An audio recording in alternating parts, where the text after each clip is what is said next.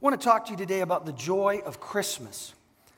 Luke 2:10 says this, "But an angel said to them, 'Do not be afraid. I bring you good news of great joy that will be for all the people. Today in the town of David, a Savior has been born to you.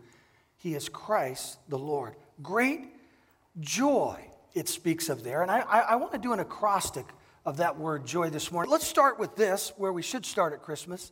The J in joy is for Jesus. Luke 1:26 says this. We'll read the story. We're going to pick it up again later in the book. We started in Luke, and we're going to read on. In the 6th month, God sent the angel Gabriel to Nazareth, to a town in Galilee, to a virgin pledged to be married to a man, Joseph, a descendant of David. The virgin's name was Mary, and the angel went to her and said, "Greetings, you who are highly favored. The Lord is with you." Mary was greatly troubled at his words and wondered what kind of greeting this might be. But the angel said to her, "Do not be afraid, Mary. You have found favor with God, and you will be with child and give birth to a son, and you are to give him the name Jesus." Jesus. Jesus is the way, the truth, and the life. He's the answer to why you exist. The answer to what on earth are you here for. He's the one and only that can fill the void in your heart and bring you to understand your purpose in life. He's the only one who can heal the hurt in your heart. He's the only one who can heal the hurt in your family. Jesus. He's the one that can give you the wisdom you need in life. And he's the only one who can give you eternal life. The only one that can take you to a place called heaven. Luke 2:11 says it. Today in the town of David, a Savior has been born. Born to you, he is Christ the Lord. Joseph Bailey wrote a poem that I want to read to you on this Christmas Sunday, Sunday before Christmas. He captured the meaning. He said this: "Praise God for Christmas. Praise him for the incarnation, for the Word made flesh. I will not sing of shepherds watching flocks on frosty nights or angel choristers. I will not sing of a stable bear in Bethlehem or lowing oxen, wise men trailing star with gold, frankincense, and myrrh. Tonight, I will sing praise to the Father who stood on heaven's threshold and said farewell to his Son as he stepped across the stars to Bethlehem and Jerusalem. And I will sing praise to the infinite, eternal Son who became most finite, a baby, who would one day be executed for my crime. Praise him in the heavens. Praise him in the stable. Praise him in my heart." And you may not understand tears that I cry, especially if you're new here. I seem to do it more than I want to, I promise you. But let me just tell you this. He's done so much for me. He's forgiven me of my sin. You think I'm Holy Joe up here. I'm a sinner saved by grace. And when he touches my heart, it almost always surrounds his salvation for me or for others. And his heart is that he loves you, just like he loved me. The joy of Christmas is what Jesus has done to save our souls and reunite us with God the Father in heaven someday. The O in the acrostic, others. First it's Jesus, the O, others. Luke 2:4. So Joseph went up from the town of Nazareth in Galilee to Judea, to Bethlehem, the town of David, because he belonged to the house of the line of David. He went there to register with Mary, who was pledged to be married to him and was expecting a child. While they were there, the time came for the baby to be born, and she gave birth to her firstborn, a son. She wrapped him in cloths and placed him in a manger, because there was no room for him in the inn. And there were shepherds living out in the fields nearby, keeping watch over their flocks at night. And an angel of the Lord appeared to them, and the glory of the Lord shone around them, and they were terrified. But the angel said to them, same message he said to Mary, "Do not be afraid. I bring you good news of great joy that will be for all the people." For all people.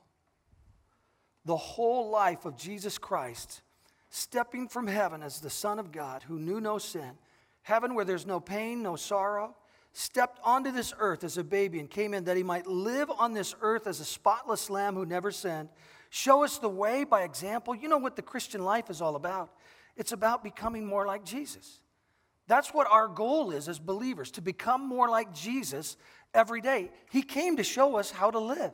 He came to show us, the Bible says, who the Father is. Some of you have a father on this earth that was not very good to you. Many of you have good dads that you can praise the Lord for. But I want those who have been through some hard times with this term, this title called Father, to understand that Jesus shows us what the Father's like. And the life of Jesus, that he lived for love, always reaching, always encouraging, always forgiving, always helping, and offering you new life. He's the one who shows you what a real father is like. Get your view of father from who God is, not from who your dad was, if he wasn't quite there. Jesus was all about helping others. All people. He came to serve people. He came to this earth to sacrifice himself and to serve. See it in Philippians 2, verse 4. Each of you should look not only to your own interest, but also to the interest of others. Your attitude should be the same as that of Christ Jesus, who being in very nature God, did not consider equality with God something to be grasped, but made himself nothing, taking the very nature of a servant. Being made in human likeness and being found in appearance as a man, he humbled himself and became obedient to death, even death on a cross. Therefore God exalted him to the highest place and gave him the name that is above every name, that at the name of Jesus every knee should bow in heaven and on earth and under the earth, and every tongue confess that Jesus Christ is Lord, to the glory of God the Father. So the goal in life is to be like Jesus. Jesus was here to serve. I thought in the spirit of giving on this Christmas Sunday and the spirit of serving, we could recognize a couple of people who are a lot like Jesus. I see Jesus in them. They're wonderful, selfless servants. And it's an award that we give every year we call the Unsung Hero. These are people that are usually behind the scenes. The whole of the body does not know about them, but they serve in wonderful ways to care for people, to make sure the environment's right, to give their gifts, and they're volunteers. And every year we give the Unsung Hero Award, and we have two that we're going to honor this morning. Jesus showed us how to serve, and now we're going to honor some servants here this morning. The first recipient today of our Unsung Hero Award is Taylor Adams. Taylor, wherever you are, would you come up here and stand with me? Is she here? Is she in the house? There she is. Let's give Taylor a hand as she comes.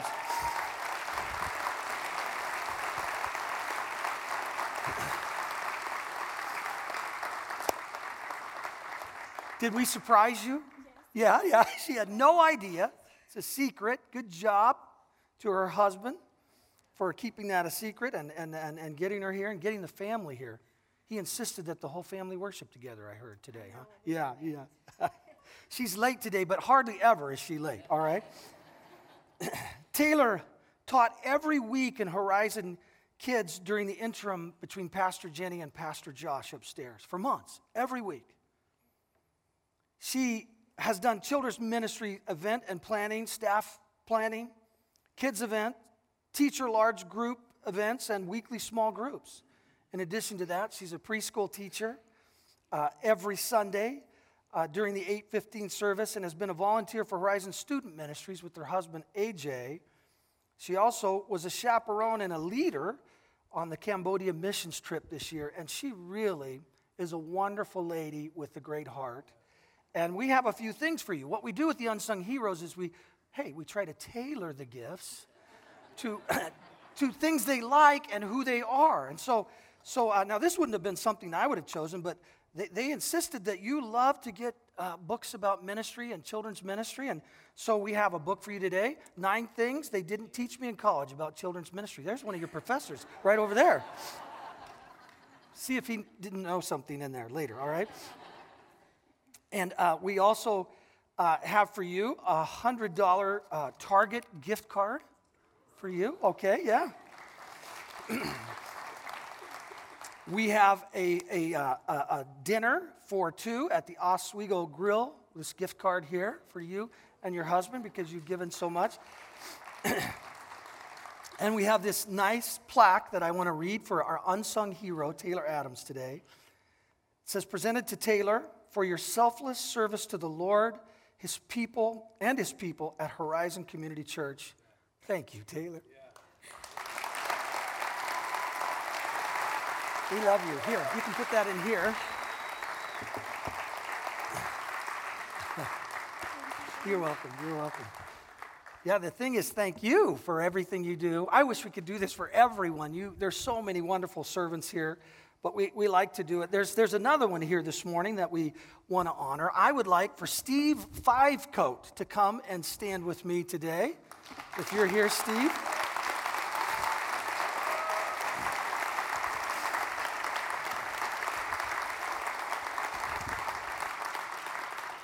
Steve, did we surprise you as well? He didn't know. I like it when they don't know.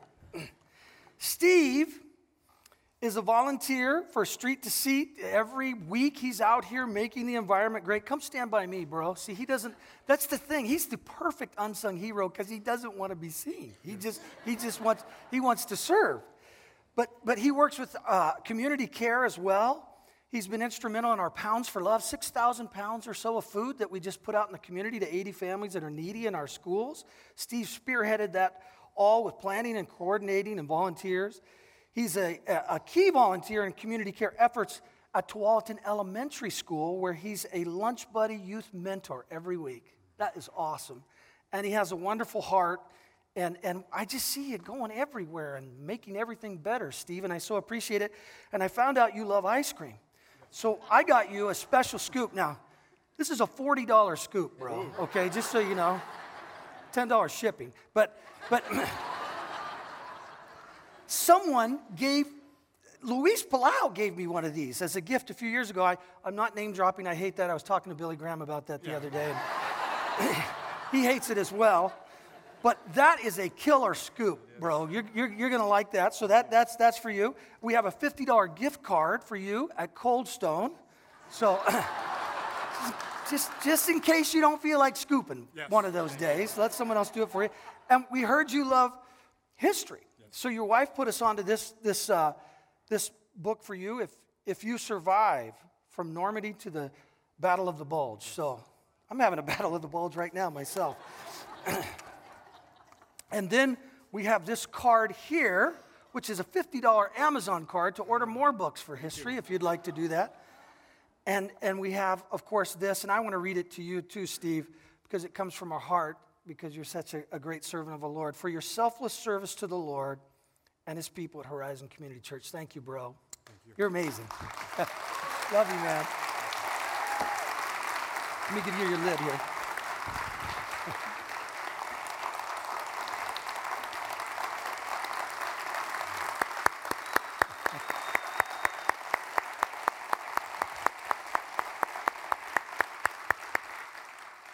I love to give things away. It's so fun. And really, there are so many. There are somewhere between 400 and 500 people who volunteer in this church at times. And you're all so special. And thank you for being like Jesus. To these two today, a special thank you, but to all of you.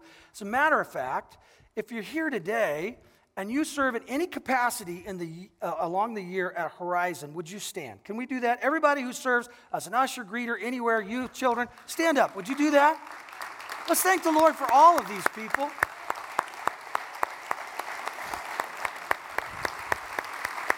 Thank you so much. Incredible people, and we love you. Philippians 2:3, do nothing out of selfish ambition or vain conceit, but in humility consider others better than yourselves. That was the heart of Jesus who stepped onto this earth. It's the heart of these people that we just honored as well. Now, the why in joy. It's you. Luke 2:11, I want to read it again. Today in the town of David, a Savior has been born to you. He is Christ the Lord. Jesus wrapped himself in humanity And he came to this earth to be a ransom for your sins, that you might be reunited with God the Father in heaven. He had you on his mind. In all of his life and his death, he had you on his mind then, and he has you on his mind now.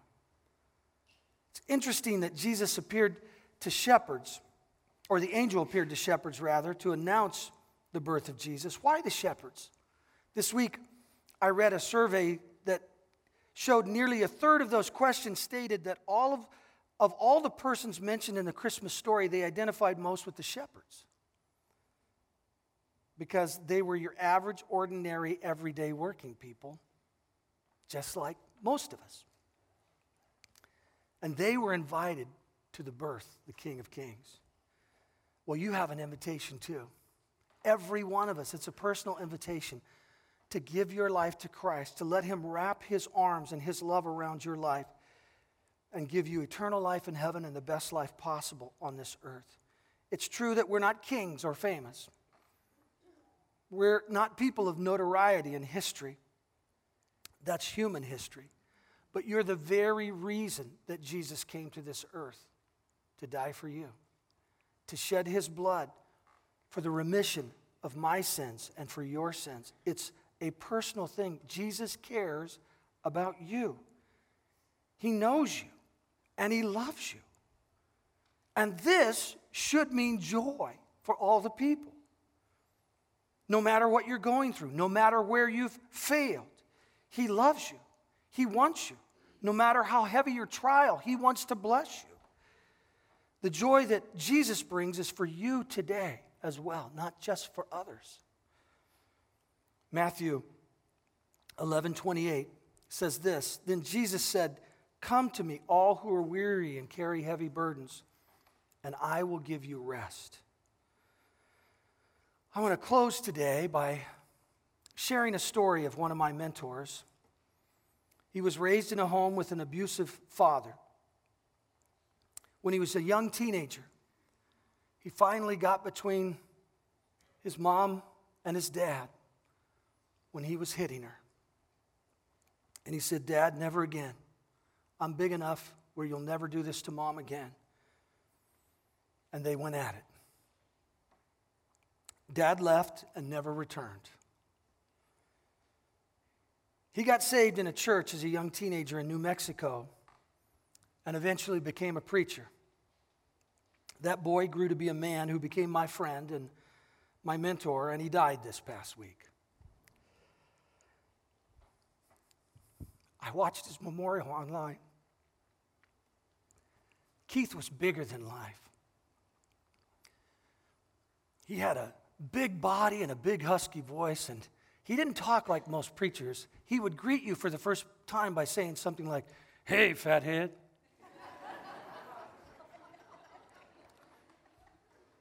He had a nickname for everyone because he couldn't remember names, only his nicknames. I'm sad to say mine was Screw Loose.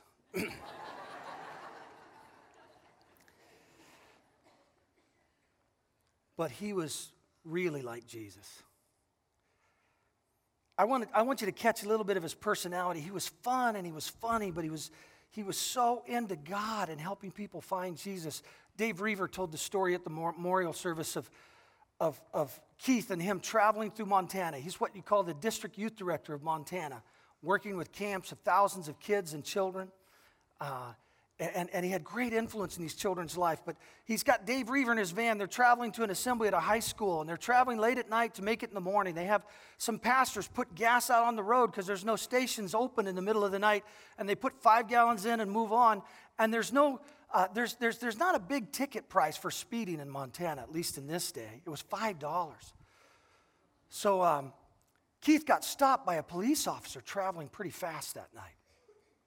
And the police officer was from one of the churches, and he recognized Keith. And he said, "Keith Elder?" He said, "Yeah, that's right."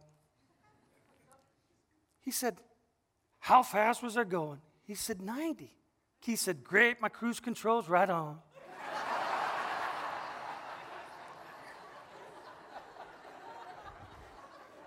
Then he said, "How much do I owe you?" He said, $5. And Keith gave him a 10. He said, Keith, I don't have change. Keith said, keep it, I'm coming by here tonight anyway. Honest to goodness, true story. That was Keith Elder.